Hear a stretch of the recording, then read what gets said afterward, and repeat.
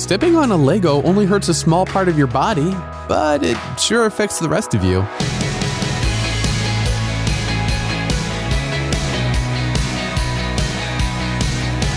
Hey, I'm Dylan, and you're listening to Unlocked, your daily key to unlocking God's Word in your life. I was throwing a football around with my dad in the backyard when I caught it wrong, and the ball twisted my thumb back and sprained it pretty bad. As a percentage of my whole body, my thumb isn't that big, but you can bet that I took care of it because it hurt.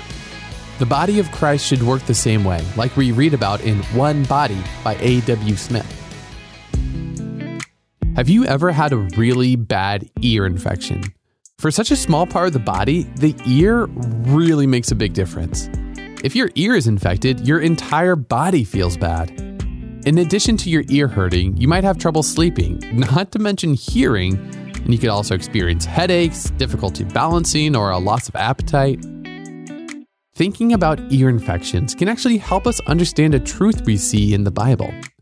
As Christians, we are all part of the body of Christ. We need each other. And like different body parts have different functions, we are each equipped with different spiritual gifts so that we can build one another up and share the good news about Jesus. As people bound together by Jesus' love for us, we make up a single body. When one member has something to rejoice about, we get to rejoice with them. And when one part of the body of Christ is hurting, we have the opportunity and privilege to grieve with them. Now think back to ear infections. When you have one, your whole body suffers, and you do whatever you can to make your ear feel better, right? It's similar in the church. When someone who is part of the body of Christ is hurting, we do what we can to help that person feel better too. This is one of the ways we share each other's burdens, like in Galatians 6:2. As we care for one another's physical, spiritual, emotional, and relational needs, we remember that our Savior is present with us through His Holy Spirit. And even when the hurts are slow to heal, we get to be present with one another and rest together in the love of Jesus. So let's dig into this a little bit deeper.